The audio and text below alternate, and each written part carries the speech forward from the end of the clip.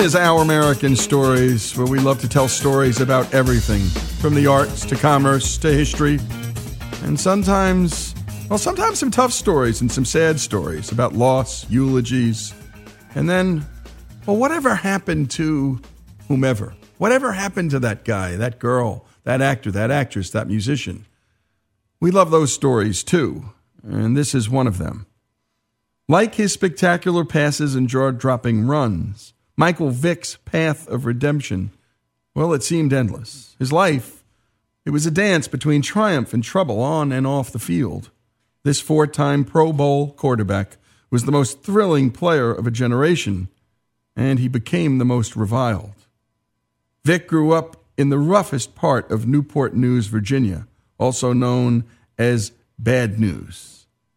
Michael lived in the Ridley Circle housing projects, where gangs, drugs, and pit bulls were just white noise. It was here where he witnessed 2 local boys become professional athletes, NFL quarterback Aaron Brooks and NBA All-Star Allen Iverson. Vick knew football was his way out. By 2004, at the age of 24, Vick was the NFL's main attraction. Atlanta Falcons owner Arthur Blank rewarded Vick with a record $130 million contract. His dad, he didn't pay any attention to the kids. You know, I did everything. My dad liked to run the streets. You know, my dad liked to do his thing. My dad really went down the wrong path. Growing up with a dad that was on drugs, that was abusive to his mother. It's some things that he probably wanted from that relationship but just couldn't get. It's like, is this the road that I take in life? Is this the road that I want to take in life? With the first selection in the 2001 NFL Draft, the Atlanta Falcons select Michael Vick, quarterback, Virginia Tech. Oh, baby, the Vick era is here. There's just not that many that can play quarterback the way he could play quarterback. Oh, what a throw by Vick. It just looked like something out of a video game. Out there freestyling, just doing crazy things. This guy is a big-time player. He was just so much faster than anybody else on that field. I'm sure when he was a kid and played tag, he was never it.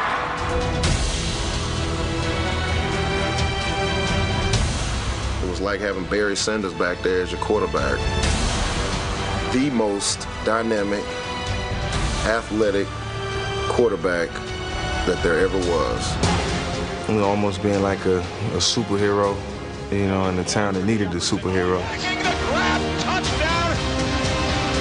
You have just seen Michael Jordan of the NFL.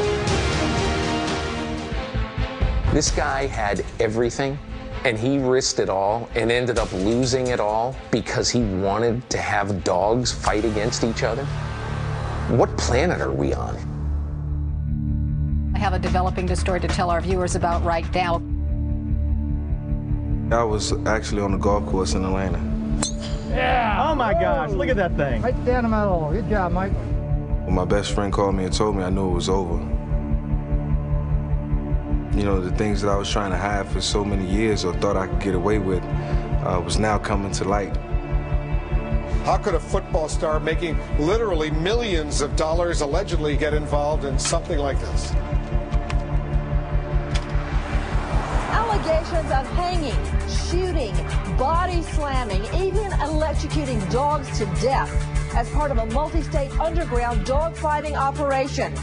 Is a record-breaking NFL superstar, a former #1 draft pick, losing a $120 million contract over dogfights? Michael Vick pled guilty to federal dogfighting charges. Approximately 6 to 8 dogs were killed by various methods, including hanging and drowning, and then buried on the property. 66 pit bulls were saved. Michael Vick spent 2 months in Northern Neck Regional Jail in Richmond, Virginia, and another 16 months in Leavenworth Federal Prison. And then he was released. Well, recently, Michael Vick was invited to speak at Oakwood University Church in Huntsville, Alabama. It is here where Vick tells his story. It's the story of a man who seemed to have everything and then had to start from nothing all over again. Vick's story starts with his childhood and the moment he knew he had a special gift to play football.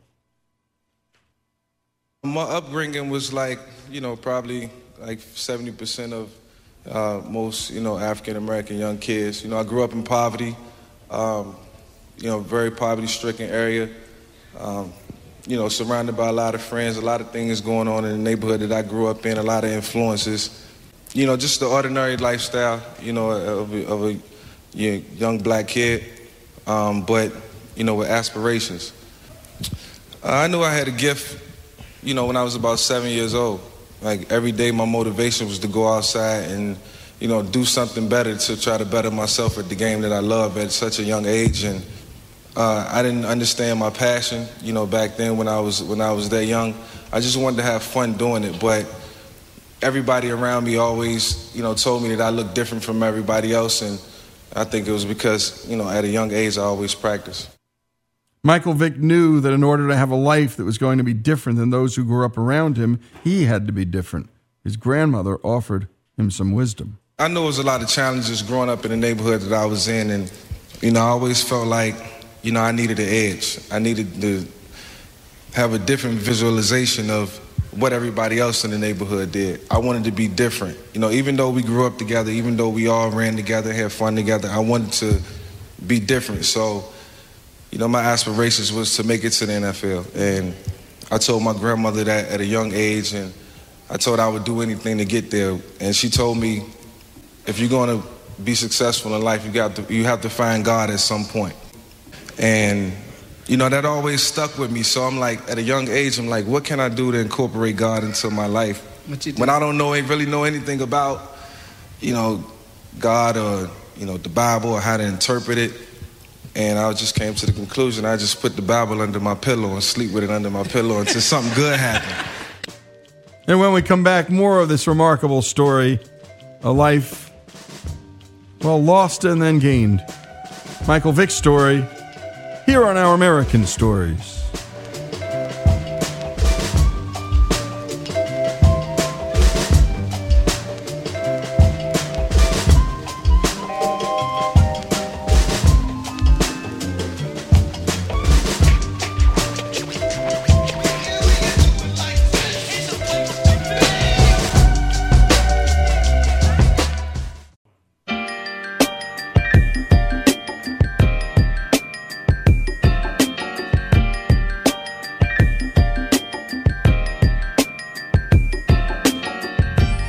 This is Our American Stories. We continue with the story of Michael Vick. The rest of the story, as most of you probably have heard about his athletic prowess and how he squandered it all. I'm sure you heard what he did to those dogs. And you hated him for it, because the country hated this guy. And so we had just heard from him at a church. And this was him telling his story to the people in that church. And he's going around the country telling his story now to young people, old people, anyone who will listen. Actually, how did you get there, right? How do you get from being the highest paid athlete in NFL history to killing dogs? And what's going on in your head that you'd allow that to happen? We just heard about the advice his grandmother had given him, that if you want to be successful in life, you've got to bring God into your life. Well, let's return to Michael Vick and his story. He was the star quarterback in high school and chose Virginia Tech as the college that would launch him as a star. But like all great QBs, Vick had a backup. A plan A and a plan B. Plan B, I wanted to major in criminology. It was really my backup plan. My plan was plan A. I was to make it, to make it to the NFL. And, I was so determined to do whatever it took to make that happen that I couldn't see my plan B. So my determination was so strong that I wouldn't allow anything to come into my life to negate that. After reaching the highest heights of Plan A, Vick fell to the unimaginable Plan Z, a life in prison. He left behind his wife and his 3 kids. Well, I think I lost focus, and it's so easy to do. You feel like once you receive all these blessings, you feel like you've arrived. And I can honestly say I felt as if there was nothing else that needed to be done, but I lost sight of everything that got me to that point. My beliefs, You know, no more sleeping with the Bible under the pillow, no more saying my prayers at night. My grandmother instilled that in my brothers and sisters and my entire family. You know, ask God for something that you really want, and you never know when you may get it. And I did that all the way up until I was drafted. Once I got drafted, you know, I started living a different life. You know, it wasn't rigorous. It wasn't, you know, crazy. You know, I did everything to try to make sure I, you know, did what I was supposed to do. And at the same time, I was straddling the fence. You know, I always told myself I didn't want to be a product of my environment. I always wanted my environment to be a product of me. But at the same time, I brought some of those same values with me. When I turned 23, 24, and I had some money, and I was able to, you know, just do anything that I wanted to do, and, you know, lost focus and ended up in prison. Vick responded to the notion that his punishment was due to discrimination. You know, first and foremost, you know, we all got to make decisions, and I think that's what, you know, I had every right to do the right thing and not do the wrong thing. And it's so easy to do the wrong thing. Like, I mean, it's the easiest thing to do. You know, it's hard when you got to make a decision based on, you know, a positive outcome. And, you know, I had influences around me, but, you know, I think as a grown man at 24 years old and, you know, everything that I received in my life, you know, I was supposed to take a step back and really look at my life as a whole and the people that I affected and the people that, you know, really cared about me. You know, I allowed the Atlanta Falcons organization, you know, my mom and dad, my college coaches, you know, anybody who, you know, put time and effort into me, and you know, last of all, you know, God, the reason I really was in the position, the reason I'm here today. It's the easiest thing to do, the wrong thing. It's just the easiest thing to do. And that's all of us, folks. Vick also said that, well, losing his freedom was tough. Quote, I still think I went to prison because there were certain people I needed to get away from. So it was bigger than dogfighting. It was done to bring awareness to bad. It was done to show that regardless of who you are, you will get punished and you are not above the law. And for me, it was a message of don't lose sight of how you got here. Stay humble. Here's Vick on day one in prison. When I first got into prison, when they first closed the door, it was like a dream. And, you know, at that point, I felt like everything in life, you know, has to have an expiration date that's not positive. The things that I was doing, I was not going to stop. So that was my expiration date when that door closed. You know, I wanted to get out so bad. It was out of my control. You know, and the only thing I could do was just kind of, you know, look up and think about what I had done and, you know, kind of ask God to forgive me for what I had done and ask God to help me. And I wanted it all right then. Every time the God came to the door and put the key in the door, I was hoping that there was somebody that was coming in to free me. And that was just the first day. You know, and that was the first day. I ended up doing 465 more after that. My goodness. But prison was his expiration date. That is, of course, the old Michael Vick. He looked to God, but it didn't take long for him to realize that God wasn't going to unlock his cell and live his life for him. Vick realized his life required personal responsibility and obedience. You know, I always looked at myself as, you know, God's child. You know, I'm praying at night, like saying the hardest prayers that I can pray. But I know it's a mutual respect and a relationship that you have to have with God. You know, I didn't want to disrespect that relationship and put a strain on it. So, you know, I just told myself I got to be patient. You know, those doors are not going to open when I want them to. And, you know, I have to, you know, put my focus on things that's going to be positive reinforcement when I get out. And, you know, it wasn't until then when they opened the doors and they let me out, you know, it was a new era for me, you know, in my whole walk.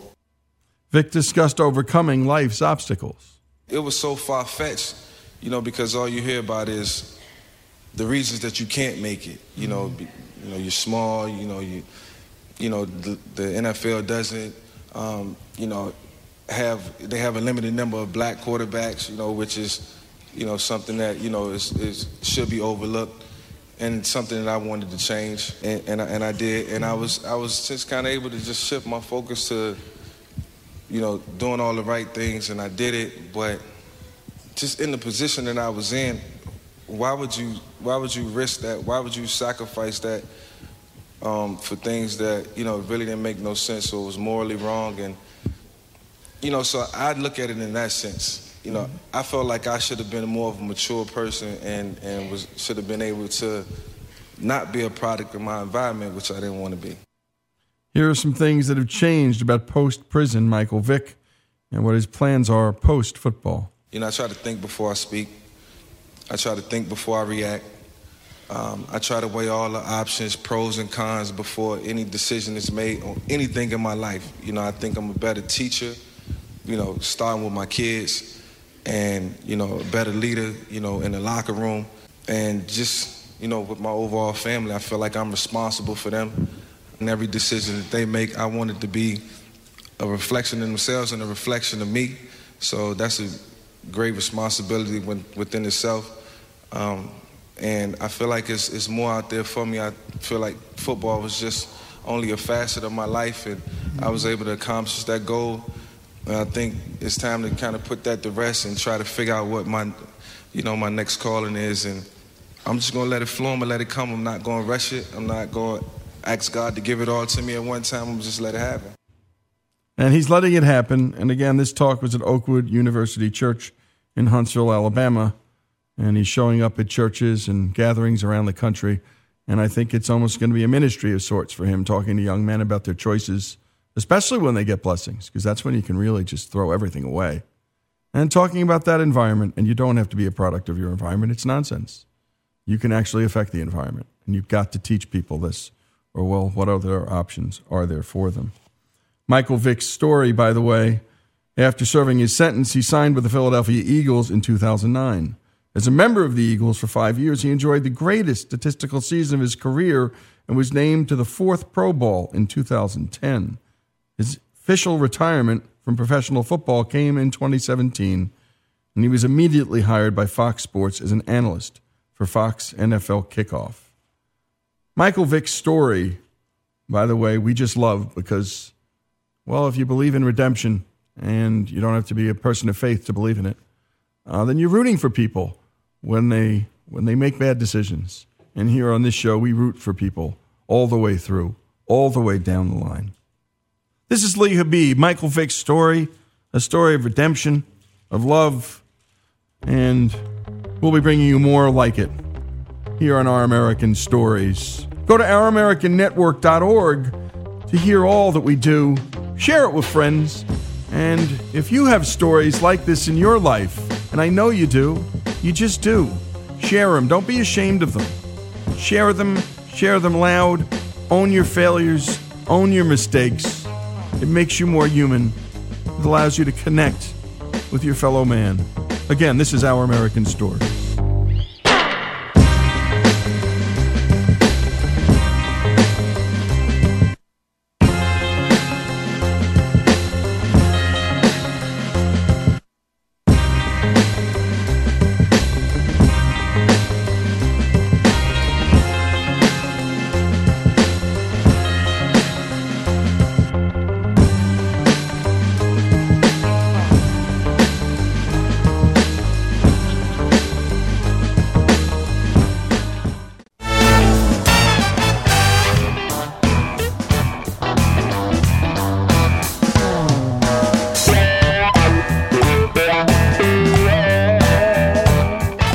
This is Our American Stories, and we like telling the stories about all kinds of people, the good, the bad, the ugly, and the bizarre. Which brings us to our supreme executive producer and chief proprietor of strategic irrelevance and irreverence, Jesse Edwards, with a story that is sure to tantalize all of your senses about an old-school hacker. Take it away. Your call cannot be completed as dialed. Please check the number and dial again. This is the story of a guy known as Captain Crunch. His real name is John Draper. He's legendary in the world of computer programming and hacking. the son of an Air Force engineer who himself joined in 1964. While stationed in Alaska, he helped his fellow servicemen make free phone calls home by devising access to a local telephone switchboard. If you'd like to make a call, please hang up and try again. Now, in case there are any young people listening, back before we all had smartphones, we used landlines. Or phones that were attached to the wall by wiring. If you need help, hang up and then dial your operator. And you even had to pay more money to make long-distance calls, God forbid. After the Air Force, John Draper was trying to test the signal strength of one of his own pirate radio stations when he broadcast the phone number for listeners to call in to report the strength of his signal. Well, he got a response from a group of blind kids who told him about a special whistle that could be found inside boxes of Cap'n Crunch breakfast cereal. Here's John Draper. Well, my claim to fame comes out of a Captain Crunch whistle box. If you hold up one of the holes like this and blow it, that's 2600 hertz tone. That 2600 hertz tone is what controls the AT&T American telephone system, and it was developed way back in the 50s.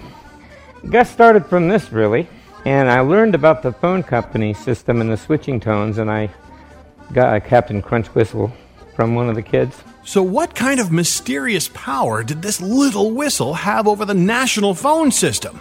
John Draper gives us a basic demonstration. With this, you want to dial a number, you call up a 555-1212 information number, which is free, and then you blow it like this. And that just basically is the same thing as hanging up. You're hanging up on a trunk level, and you go a little ka-chink sound, and then if you want to dial 2, you go 1, 3, and you dial a number. And that was basically how you make free phone calls. That's pretty impressive.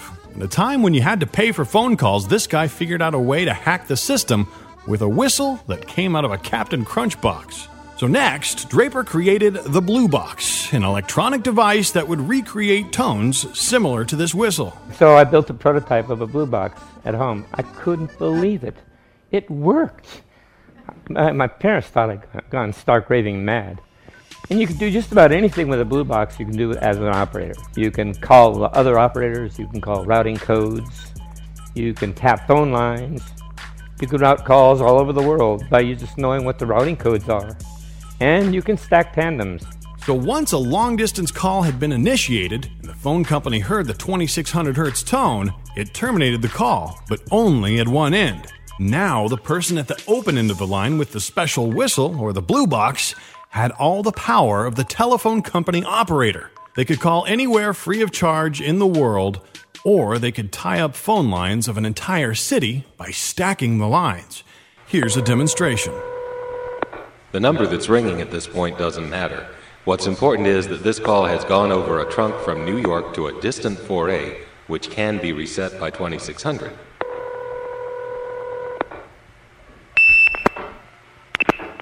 That's the supervision handshake, off hook, on hook. And now it's waiting for new digits, which Ben will supply. That's the sound of Youngstown, Ohio, dumping us into a trunk to Canton. And that's the handshake from Canton. Now we're in Youngstown again, which stacks into Canton, and then Canton gives us the handshake.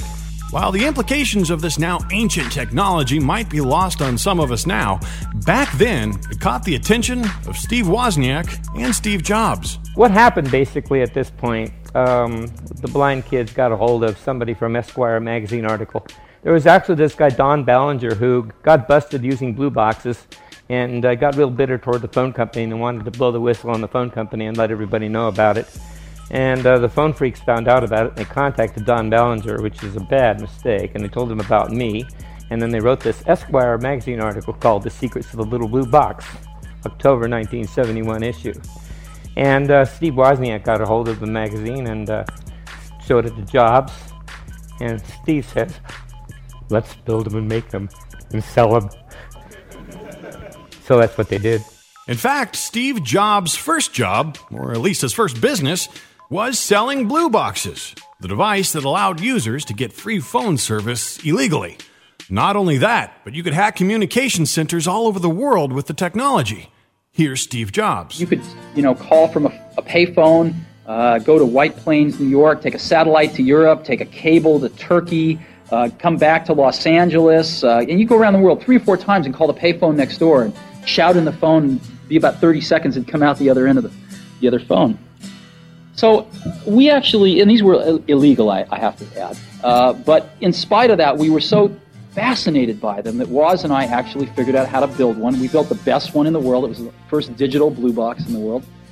And we would give them to our friends and use them ourselves. And you rapidly run out of people you want to call. But it was the magic of the fact that 2 teenagers could build this box for $100 worth of parts and control hundreds of billions of dollars of infrastructure in the entire telephone network in the whole world. But it seems like all fun and illegal things like this eventually come to an end. John Draper, Captain Crunch, got busted. I got busted because somebody was using Woz's Blue Box. Phone company detected it, and the person had my phone number and abused my privilege and wrote my phone number down, and that was how I got busted. Otherwise, I would have been pretty safe even today because I was very careful.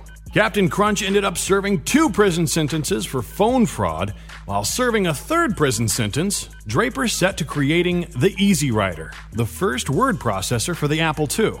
While out on work release, he had access to a computer in a small studio, though sometimes he needed to take copies of his work home to prison so he could continue working on it.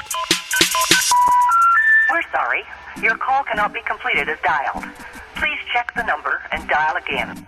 But the phone hacking mischief didn't end there for our old friend John Draper here. After prison, he made a fascinating discovery while scanning 800 numbers. Maybe 2 or 3 years later, and discovered a very interesting phone number. It was an 800 number that later I discovered it to be the White House CIA crisis hotline number. And there was a way to tap lines back then, so we sit in on the line and listen to it for a while, and it was on an unencrypted link. And somebody said, "Olympus, please," and the voice on the other end sounded remarkably like Nixon. People have got to know whether or not their president's a crook. Well, I'm not a crook. I wrote down Olympus, and 2 weeks later I went to a party and somebody wanted me to trade. Somebody had this really cool number, I wanted it, and phone freaks like to trade numbers. So I said, I'll trade you a number. Would you like to have the CIA crisis hotline of the White House? And he says, "You got what?" So I gave him the number. But before I even had a chance to give him the number, he'd already stacked two or three trunks in there calling the number. And he got him on the line. And he said, "Sir, we have a national crisis on our hands here." He says, "What's the nature of the crisis?" He says, "Sir, we're out of toilet paper." They hung up. First instance of punking the president. Your call cannot be completed as dialed. Please check the number and dial again. And that's phone freaking extraordinaire, the one and only Captain Crunch, John Draper. This is Our American Stories. And thank you as always, Jesse. As odd and irreverent as always, John Draper's story, Captain Crunch's story, here on Our American Stories.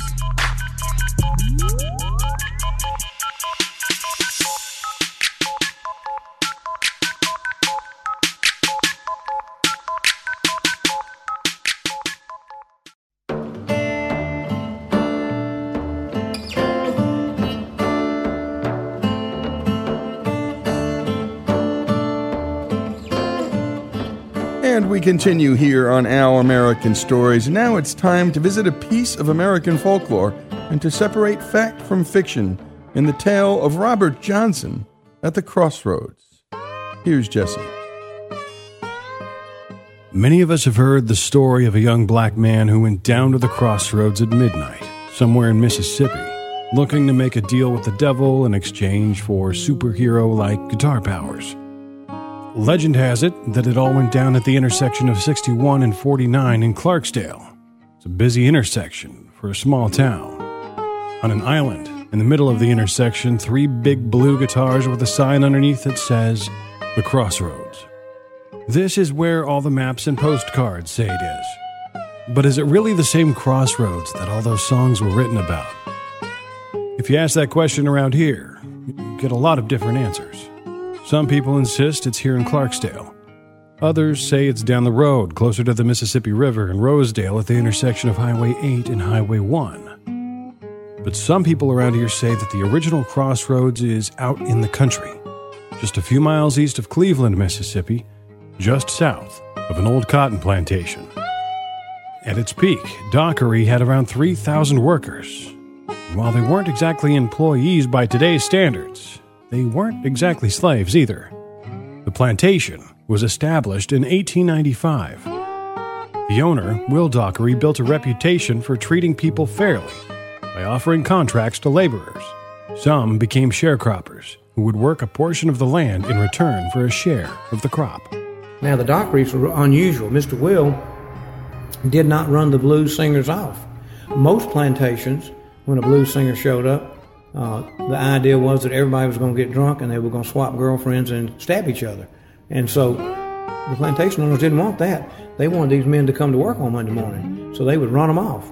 Mr. Will didn't do that. Now, we don't know why exactly he didn't do that, but I like to think that since he was not only a generous man, but he expected and wanted the best from people, I think that he wanted them to have some sort of entertainment, something to do, and because it was so, what's a good word, plain here then, because with no radio, no TV, no other form of entertainment, these people, the only thing they could hear during the week would be lightning and hummingbirds and thunder and the wind in the trees. And so all of a sudden these wild bluesmen would show up, and they had an isolated, controlled group of people that they could control with this bridge.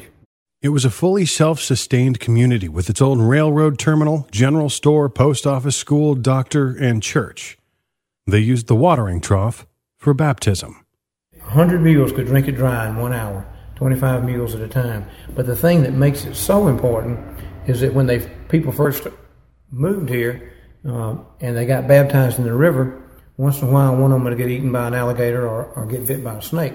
So I just assume that most people when they get baptized don't want to meet God on the same day that they get baptized.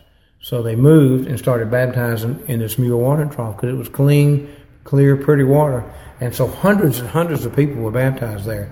I still have numerous people every year in their 80s and 90s come back here to want to see where they were baptized as children. This is the birthplace of the blues? Well, B.B. King came here in 1973 and stood in front of the Seed House and said if you had to pick one spot, he said, you might as well say it all started right here. And what I think he meant was, obviously he's dead and we can't ask him anymore, but what I think he meant was that probably no one knows where the first blues note was written or the first blues song or the first blues lick, but so much of the education of the blues went on here at Dockery because Charlie Patton came here as a child. You see, Charlie Patton was born in Hinds County, Mississippi, near the town of Edwards, and lived most of his life in Sunflower County in the Mississippi Delta. Now, most sources say that he was born in April of 1891, but the years 1881, 1885, and 1887 have also been suggested. In the year 1900, his parents, Bill and Annie Patton, moved the family to Dockery seeking better treatment and better pay.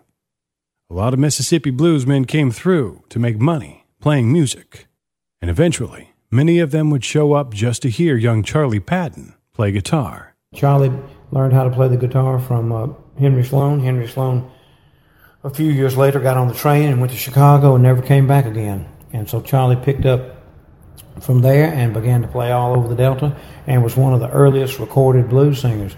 But look who came here to play with Charlie. Howlin' Wolf was a child here. Charlie taught him how to play the guitar here. Pop Staples, of the famous Staples singers from Chicago, was a child here. Charlie taught him everything he needed to know about being Pop Staples, he claims. He told Robert Palmer that when Robert wrote the book Deep Blues in 1950. He interviewed Howlin' Wolf, he interviewed Pops, he interviewed all of them that were still alive, and they all said that they came here to play with Charlie to learn the different licks and see what was new. Willie Brown played here with Charlie a lot. He was his running buddy. And Eric Clapton says there are things that Willie Brown can do that no human can do now unless they could see Willie live do it. So, it must be pretty difficult what Willie did. And so then Willie went on to play with Robert Johnson. Well, Robert Johnson obviously got influenced by Charlie through Willie because they played together. Willie played with Charlie first for a number of years, and then they had a falling out over a woman, I'm told, and then he went to be with Robert because Robert was the next big up-and-coming star, and so he was a backup guitarist. This place was important for blues musicians back in the day because there were a lot of people out here in the middle of nowhere with nothing to do with their free time, and they were being paid in the plantation's own coins. What they would do is play for free, any of them, here at the commissary. There were no juke joints in the Delta at the turn of the century, you know that. A juke joint is another term for a nightclub here in the South. There were some in New Orleans, some in Memphis, but the Delta was cut and dry, life and death. There was just nothing like that here. And so, these bluesmen weren't stupid. What they did was, they paid these people at this house, and they called it a frolicking house. They paid them to move all the furniture out of the house on Saturday afternoon. The bluesmen had bought giant mirrors for each wall. Remember, no indoor potties, no electricity, no radios, no fans, no air conditioning, no nothing. Had absolutely nothing. So, these giant mirrors would be on every wall in this house, even though it was a small house. If there were 2 rooms, there'd be 8 mirrors. They would put a coal oil lantern in front of each mirror at dark and raise the windows. That house would look like it's on fire compared to all the rest of them, which were pitch black dark. People couldn't even afford kerosene back then. And so, the bluesmen would play for free on the commissary front porch, walk across the 1-lane bridge. That's the perfect setup, because they'd have takers right here. They wouldn't let you across the bridge unless you paid 25 cents to come to the frolicking house. So, 1,000 grown men at 25 cents. You just came from Oxford, right? I graduated from Ole Miss twice over there. And some people say that means I can't read and write. But I can count. And that's $250 a night. Yeah. And a brand new car in 1915 didn't cost but $210. So Charlie Patton was making enough money to buy a brand new car every Saturday night when he played, if he played at a big place like this. Aside from good money, there was something else that made Dockery plantations so popular with musicians. Will Dockery builds a railroad leading in and out of the plantation in order to feed thousands of people. One day, a young man by the name of Robert Johnson rolled into Will Dockery's plantation with a guitar on his back looking to play some songs for money. He couldn't play as good, and they had probably been drinking a little bit and all that, and so they acted ugly to him and told him he was probably a worthless guitar player. So what did he do? He took his wounds and went down to the depot down here and licked his wounds all night and paced back and forth. Train didn't come to the next morning. And that's where all the old people at Dockery said this story took place. And that he paced around at the Crossroads and supposedly could play better the next day. I've been down there a bunch of times, and my hair ain't turned black, and I can't play the guitar. So I'm not sure that the devil resides down at the Crossroads. But Howlin' Wolf tells us what really happened.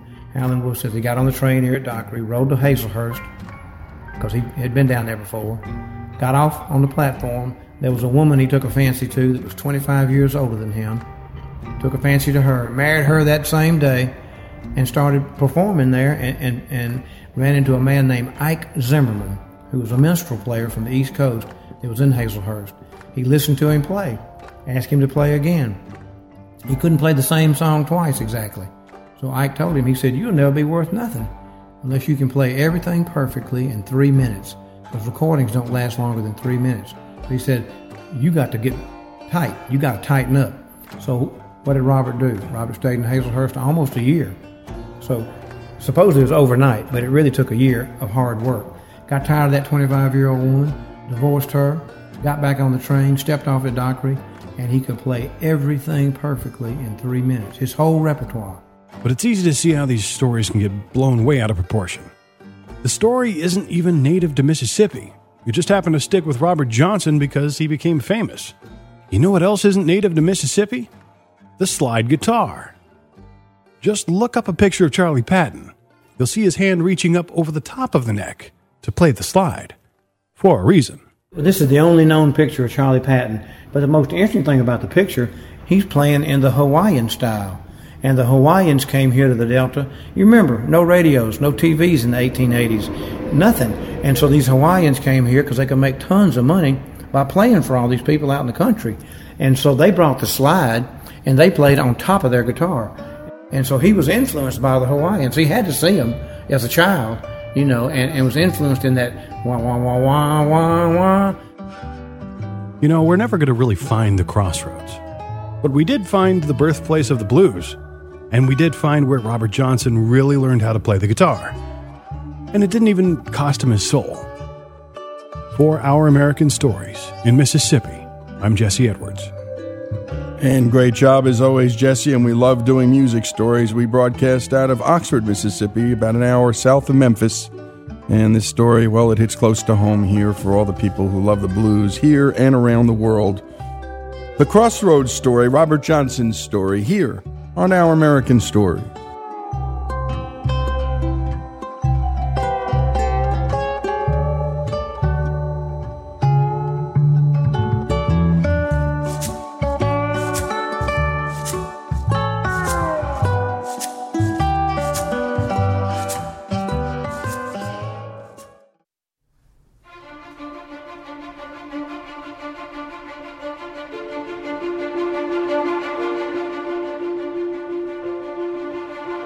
This is Lee Habib, and this is Our American Stories, and we tell stories about everything here on this show, from the arts to sports, and from history to business, and everything in between, including your stories.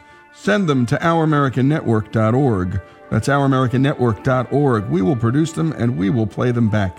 They are some of our favorites, the American people. You, our listeners, are terrific writers and storytellers.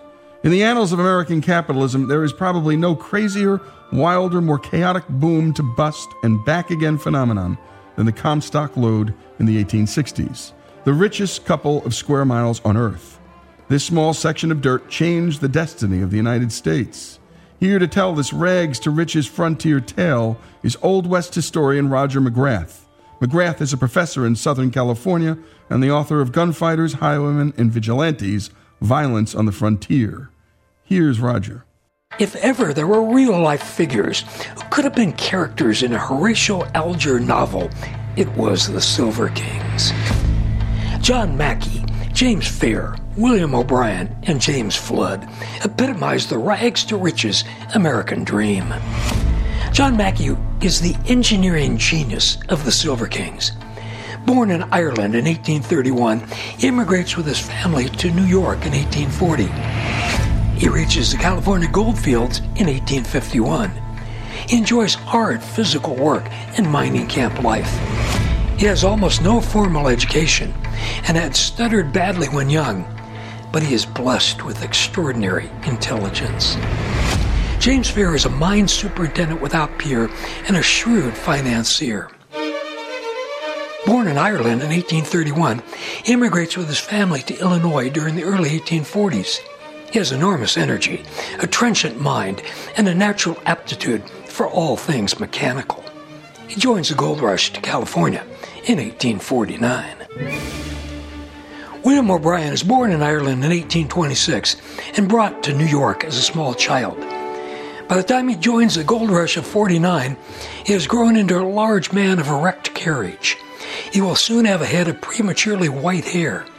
His size, posture, and hair give him a dignified appearance. Unlike his partners, he is soft-spoken, with an avuncular, kindly quality about him. He is the least forceful of the Silver Kings, but his gregarious and genial nature make him the most popular and ideal for public relations. James Flood is the only Silver King not to have been born in Ireland. He's born in New York in 1826, shortly after his Irish immigrant parents arrive. He catches the gold fever in 1849 and sails around the Horn to California. He has a quick wit, a shrewd mind, a volatile temper, and a powerful drive to succeed. He is a genius in trading stocks and in finance. Mackey, Fair, O'Brien, and Flood all spend the early 1850s prospecting and mining in California, and each has some success. With his earnings from the diggings, O'Brien opens a marine supply store in San Francisco. Flood, with the money he has made, opens a livery and carriage shop just down the street from O'Brien. Both lose their businesses, though, in the Depression of 1855. They then join forces and open a saloon. O'Brien reasons the only thing that does not go down in a depression is the consumption of alcohol. He's right, and their saloon thrives. Flood handles the business end of the operation, while O'Brien greets customers and serves roast beef sandwiches that come complimentary with a drink. By the early 1860s, Flood and O'Brien are dabbling in mining stock, buying and selling shares in mines that tap into the great Comstock lode in Nevada. Flood has an uncanny ability in stock trading. Within a few years, he and O'Brien amass a small fortune. In 1868, they opened their own stock brokerage office in San Francisco. Mackey and Fair, working separately, also spent the early 1850s prospecting in California. Here's Comstock lode historian Ronald James speaking to us at the location of the historic Comstock lode strike. The first miners who came here were after gold. Gold's easy. Gold doesn't combine with many things, so you can actually even pick it out of their washed dirt with tweezers, and you hope for a nugget, but you find little flakes of gold, and that's how you can pull the gold out. What they weren't expecting was anything else that would be valuable. The two miners who were coming up here, a couple of Irish immigrants, were just looking for a good place to dam up a natural spring so they could get water, because they were placer mining like the original California gold miners of 1849, and they were hoping that they could find some water, throw some dirt into their long toms, which were these wooden boxes, and wash the dirt. While they were damming a natural spring they found, which was right up here, they started throwing some of the dirt in there and found immediately that they were uncovering several ounces of gold. And it was a very good day, and it was the first of many good days. In fact, 20 years worth of good days. They were complaining for those first few weeks after the strike in June of 1859. These early miners complained about this blue mud that gummed up their works, because as you wash away the lighter soil, it leaves gold behind, but it was also leaving behind this blue mud that was really obnoxiously heavy, and it was hard to separate it from the gold. So after several weeks, they took an ore sample over to California and said, what exactly do we have here? And what they found was that if you had a ton of this stuff, it would produce over $800 in gold, when gold was selling for $16 an ounce. But what was really surprising that it would produce over $3,000 in silver, when silver was selling for $1.60 an ounce. And so that's really where everyone understood just how wealthy this ore body, or using the Cornish word lode, was, and then it became known as the Comstock lode. When they learn of the Comstock lode strike at Virginia City, they head over the Sierras to Nevada. The people who came to the Comstock were an international body of people. Nevada actually had, in the 1870 census, more foreign-born per capita than any other state in the nation. More than the great immigrant states of, you think of Massachusetts and Boston and New York, and how vibrantly international those places were, Chicago. A lot of Europeans, obviously, a large group of Chinese lived here. They came from all over. They often arrived as single men, and so it was a very masculine community. And when we come back, more on the lives of these four risk-takers: James Flood, John Mackey, James Fair, and William O'Brien, the Silver Kings. The story of the Comstock lode continues here on Our American Stories.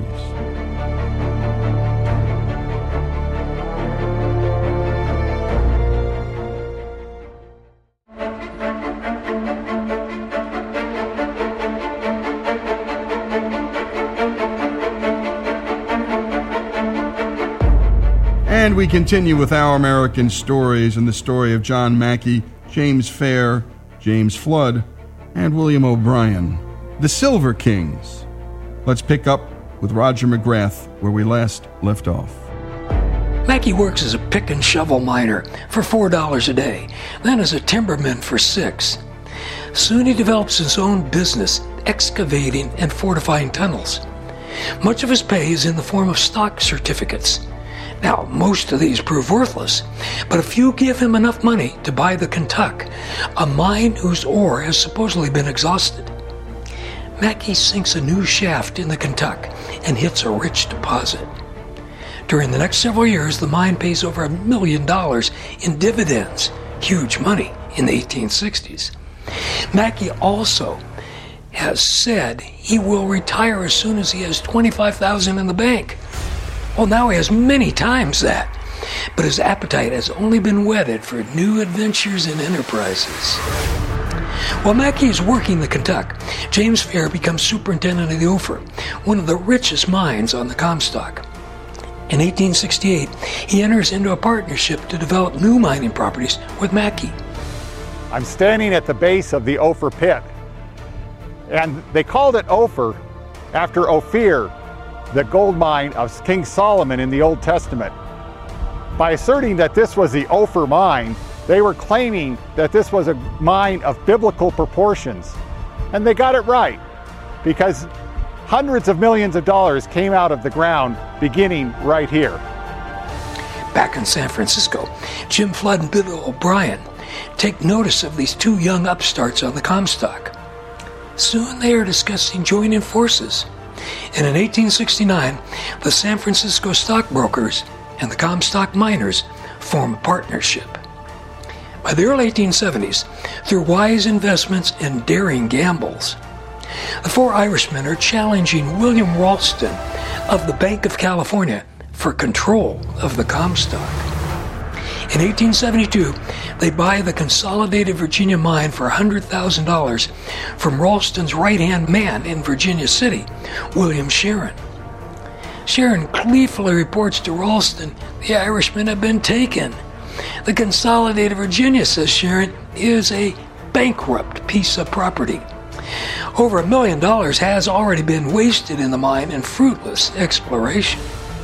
Mackey and Fair have a hunch if they cut a new tunnel at a deeper level, they will hit a vein of ore. For several months, they tunnel, pouring $200,000 into the Consolidated Virginia, but hoisting up nothing but worthless rock. William Sharon roars with laughter. Then one day, Mackey and Fair hit a delicately thin vein of ore. They try to follow it, but it disappears. They find it again, but again it disappears. They find it a third time. This time the vein begins to widen, to a foot, to several feet, to a half dozen feet, to 12 feet. Mackey and Fair send word to Flood and O'Brien in San Francisco. The stockbrokers quickly buy up as much outstanding Consolidated Virginia stock as they can. The deeper the new shaft is sunk in the Consolidated Virginia, the wider the vein becomes. At the 1,500-foot level, the vein is more than 50 feet wide. The ore is so rich, waste rock has to be added to it to put it through the stamp mill. The Irishmen have discovered the very heart of the Comstock lode, what is called the Big Bonanza. For the rest of their lives, they are known as the Silver Kings. Here again is Ronald James. In 1873, they found what was called the Big Bonanza, which was a huge deposit of gold and silver that, if Virginia City wasn't famous before, and it then was permanently famous. And I'm not sure without the Big Bonanza we would have the Cartwrights and the television show Bonanza. Here, the Comstock lode, the combination of gold and silver, started expanding as they went underground to 5 feet, 10 feet, and at its widest up to 60 feet wide of nearly pure gold and silver. I mean, obviously mixed with some rock, but you had to dig it all out. You couldn't stop doing that. The problem is you cannot find a log stout enough to span 60 feet, even 20 feet without snapping, because it has to hold up a mountain, and mountains want to collapse in on empty space. So they brought in a German immigrant by the name of Philip Deidesheimer, who developed the square set timbering method. And it was basically a series of cubes that could be in modular fashion added to, so that whatever the stope, the empty space left over when you dug out all the gold and silver, whatever that stope was shaped like, you could fill it up with a stout framework of timber. And then you would fill it back with waste rock as you dug even deeper inside the mine. So it was a really nice, stable way to support a mine as you were pursuing precious metals. And that was exported throughout the world. It's only the first of many inventions. Flat wire cable, the safety cage. This was the first place where dynamite was experimented with in a big way underground. It was the first place where air compressed drills were used. So it became one invention after the next that defined international underground mining for the next 50 or 60 years. By 1875, the Silver Kings are fabulously wealthy. The Consolidated Virginia is paying dividends of $1 million a month, something like $100 million in today's money. San Francisco is seized by a speculative mania. If the Consolidated Virginia has hit the big bonanza, other mines might also. Thousands of shares of mining stock trade daily. People make and lose fortunes overnight. Charwomen buy the hotels they scrub floors in. Hack drivers give away their carriages to live on Nob Hill. Chinese gambling dens close because Chinese are gambling in mining stocks instead of Fantan. From 1873 to 1882, the Consolidated Virginia yields $65 million in gold and silver and pays $43 million in dividends, more than $4 billion in today's dollars. Here again is Ronald James. The deepest shaft here dropped over 3,000 feet, 3,200 feet. That's over a half mile, a straight elevator drop. And keep in mind, this is in 1870, 1880, when most people have never ridden an elevator anywhere. And to imagine these people being dropped down over half miles straight down, it really is something. There was a law on the Nevada books that said it's against the law to talk to a hoist operator. He was the fellow who was running the spool as it lowered the cages down, and it's illegal to talk to a hoist operator while he's working, because if you distract him and he's off by 10 feet, that could be fatal to the guys in the cage as they drop down. The Silver Kings all live riotously well and die with multi-million-dollar estates. William O'Brien contributes to charities and supports all his close relatives, especially the McDonough and Coleman families of San Francisco. James Flood buys San Francisco real estate, erects numerous buildings, funds new business ventures, and establishes the Nevada Bank.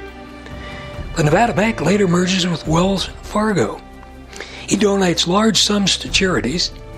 He and his wife and their children live on the fabulous 35-acre estate at Menlo Park. James Fair is elected to the U.S. Senate from Nevada, but spends most of his time accumulating real estate in San Francisco.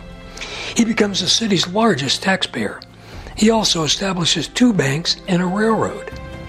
John Mackey forms a telegraph company, lays a cable across the Atlantic, and breaks the Western Union monopoly. He makes more millions. During his lifetime, he gives away more than $5 million in gifts. He also tears up IOU notes worth more than $2 million, like forgiving $200 million in today's money. When the Great Fire of October 1875 destroys the central part of Virginia City, including the town's Catholic church, St. Mary's of the Mountains, Mackey donates much of the money to have St. Mary's rebuilt bigger and better than ever. During a slow period on the Comstock, Mackey secretly pays a Virginia City grocer to supply provisions to any miner out of work. He also is the largest contributor to Sisters Hospital, requiring only that his donations be kept confidential. John Mackey, James Fair, William O'Brien, and James Flood demonstrate that Horatio Alger characters were not confined to novels, but were found for real in America. And there you have it, the story of the Silver Kings. And my goodness, $100,000 investment back then, and then plowing $200,000 down more, digging without success, digging again without success, reminding us of so many of the stories we've done in Midland, Texas, and the frackers who are doing the same thing underneath the ground that these Silver Kings were back in the day. This is Lee Habib, the Silver Kings story, here on Our American Stories. Where the rain never falls, the sun never shines, it's dark as a dungeon way down in the mine. Well, it's many a man.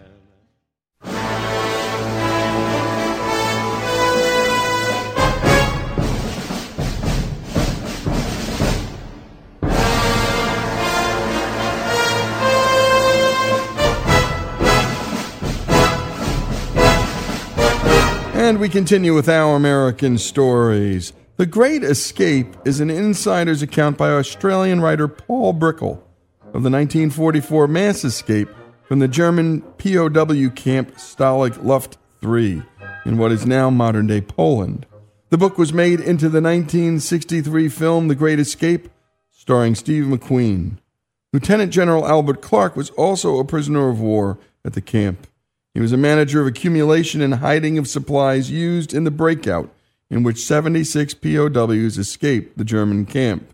And now we're going to hear Lieutenant General Albert Clark give a detailed, first-hand account of what happened to him in the early years of World War II as second in command of the 31st Fighter Group, the 1st American fighter unit in the European Theater of Operations. My father was in the Army. He was a doctor.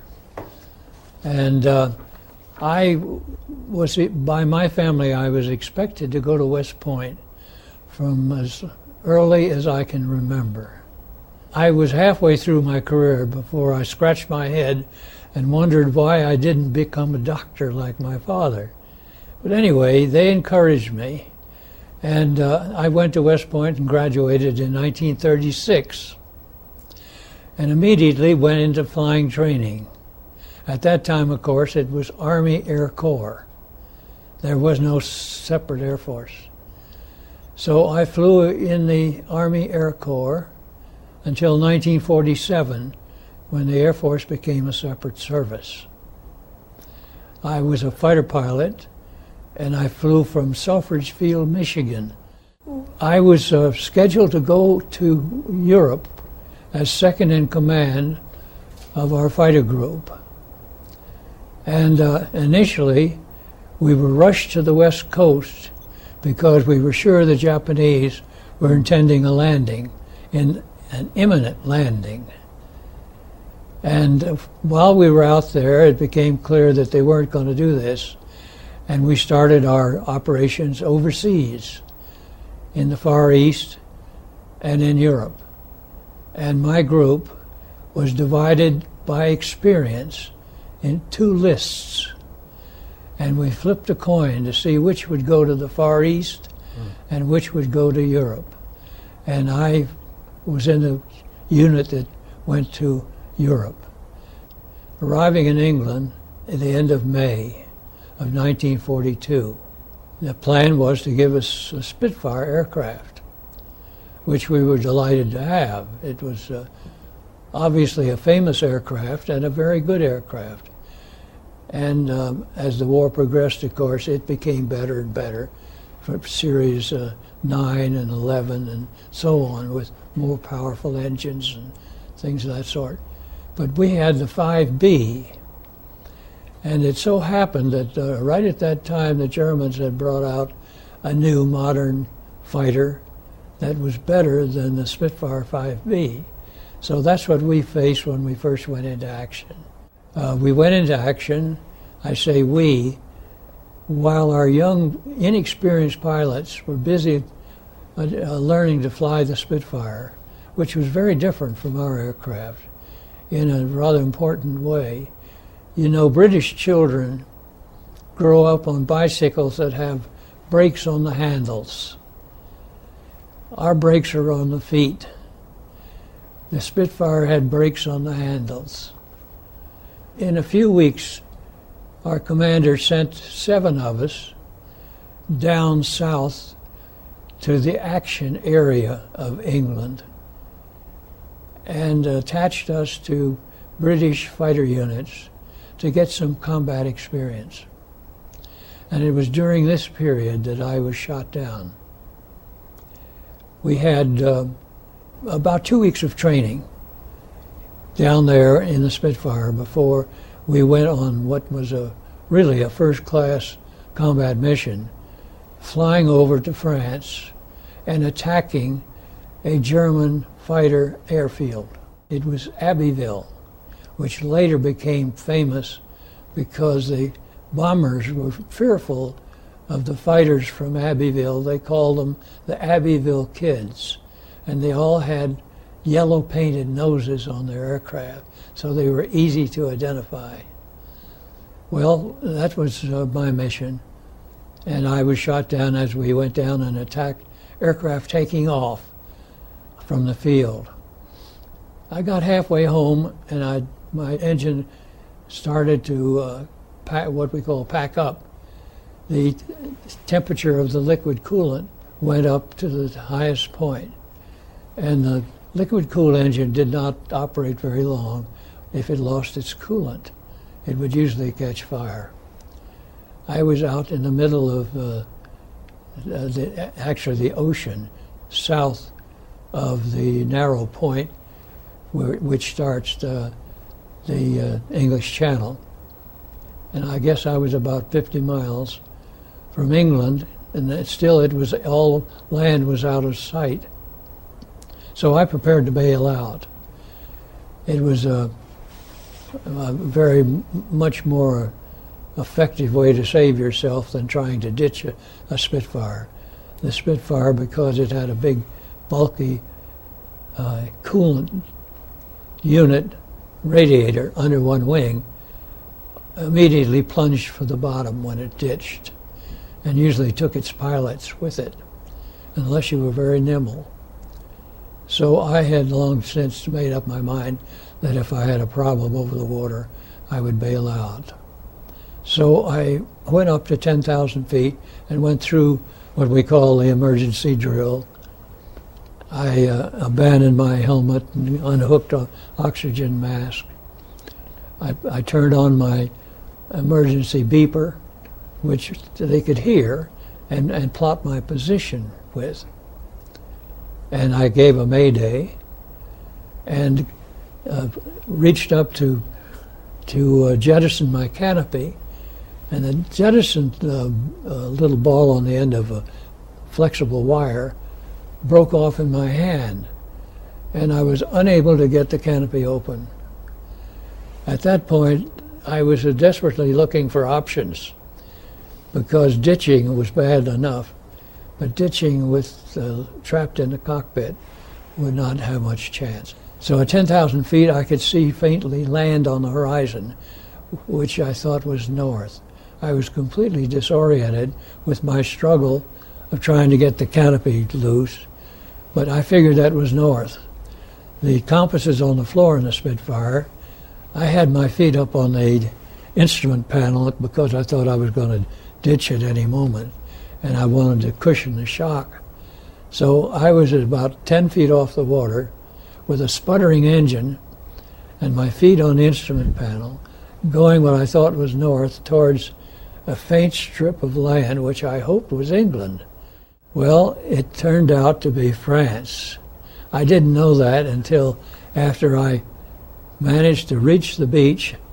I zooped up over the cliff and landed in the first field, which was a big wheat field, perfectly ideal for my crash landing with the wheels up. And I still wasn't sure whether it was France or England until immediately a German fighter buzzed me. As soon as he did that, my heart sank. I knew I was in France. And I was surrounded by a flak battery, and they simply got up out of their positions and accepted my surrender. I had no place to go. So that's the way I became a POW. And when we come back, we're going to continue with the story of Lieutenant General Albert Clark. And for those of you who have ever seen the 1963 classic, The Great Escape, starring Steve McQueen, well, this is the real thing. This isn't a movie. What he lived through, what these men lived through. The Great Escape with Albert Clark continues here on Our American Stories.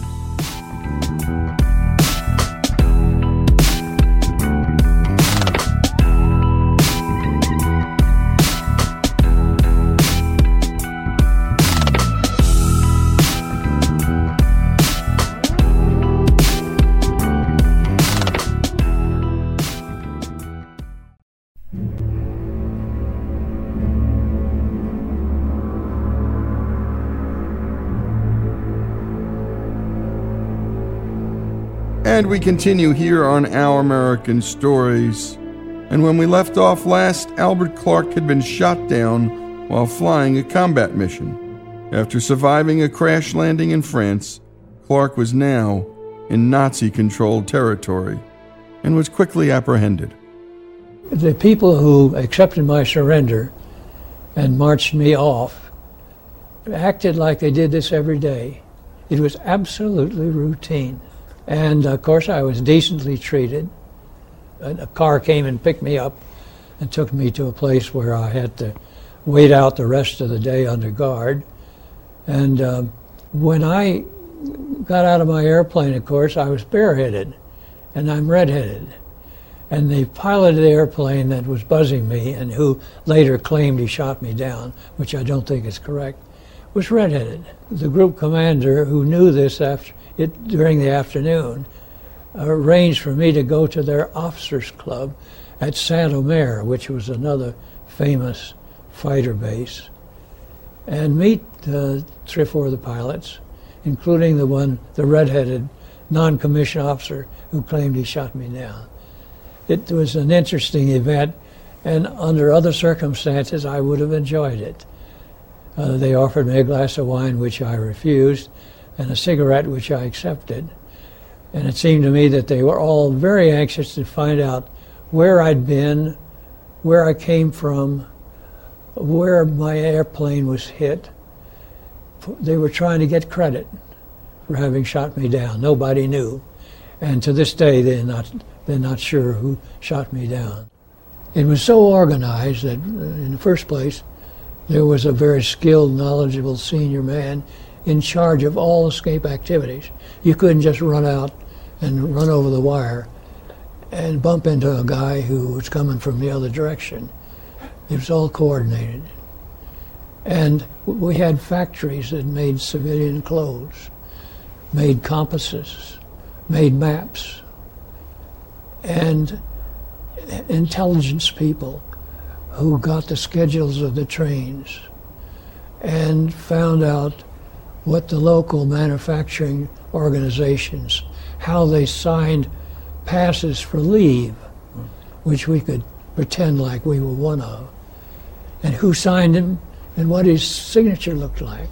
So the intelligence part of forgery for passes, gate passes, train passes, and so on, was a very highly skilled business. And what we couldn't handle ourselves, of course, we attempted to get by bribery. There were always a few Germans who were willing to take a risk, and it was a severe risk, for chocolates, soap, and coffee. We quickly found that the only way to get out of it, how to escape, was over the wire, through the wire, or under the wire, in other words, tunneling, unless you had a balloon. So the most popular method, of course, was tunneling. And in the period of time from April of 42 to January of 45, the Germans found at least 100 tunnels that were being dug. Only 3 tunnels were successful. The first one got 2 men out. The second one got 3 men out. And the third one was the Great Escape Tunnel, got 76 men out. The strategy was they may find one, and if they did, we would pretend that that's the end of everything, and we had lost our only tunnel. But we would continue, of course, digging on the others. All the barracks rooms had a little coal stove in the corner with a pipe that went into a chimney, and it was on a slab of concrete. In this instance, in fact, the one that was a successful escape tunnel, we cut out the slab of concrete and replaced it with our own, with a hinge at the back. We even put the tile back on it. You could lift it, move the stove off, even if it had fire in it, lift it, and the shaft went right down to 30 feet. The Germans had seismographs, listening devices, all around the camp in the ground, under the wire, at about 7 to 9 feet in depth. And we simply estimated that if we went down 30 feet, they couldn't hear it, couldn't hear us digging. The only way to navigate in that tunnel was with a magnetic compass. And the Great Escape Tunnel went magnetic north. And we made little bubble levels so that we could keep from climbing or diving. And with a string, you could keep it straight, a long string, or with lights at each end. The escape tunnel was over 100 yards long, so navigation was a very important factor. The biggest problem, of course, was sand out of the tunnels. You have 3 tunnels being dug at the same time. The cubic yardage of sand that came out of those tunnels was extraordinary. And the camp was built in a forest, pine forest, so that the normal surface was dark. You had to go down about 6 or 8 inches before you started getting yellow sand. So we couldn't bring the stuff out and just dump it. We hid it in the gardens. We filled the walls of the barracks with it. We put it in the attics of the barracks, and it still wasn't enough. So we finally made a big sports area and got everybody in the camp doing sports stuff, kicking the surface up down to the yellow sand. Once we got down to the yellow sand, our penguins, who were the men who had bags of sand under their overcoats and in their trousers with drawstrings at the bottom, would walk over to the athletic area, pull the strings, shuffle the sand in, and go back for more. The Germans would even had tree stands outside the camp with big field glasses. And they eventually got to the point where they knew that the Great Escape Tunnel, was out of Block 104. And they searched it and searched it and searched it, couldn't find it. And they watched everybody who came out of that block looking for people carrying sand.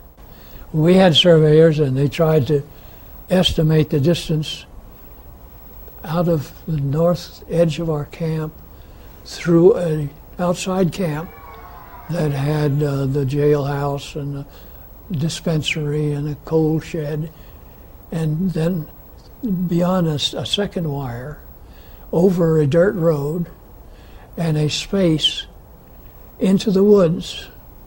And they tried to estimate how far it was to the woods.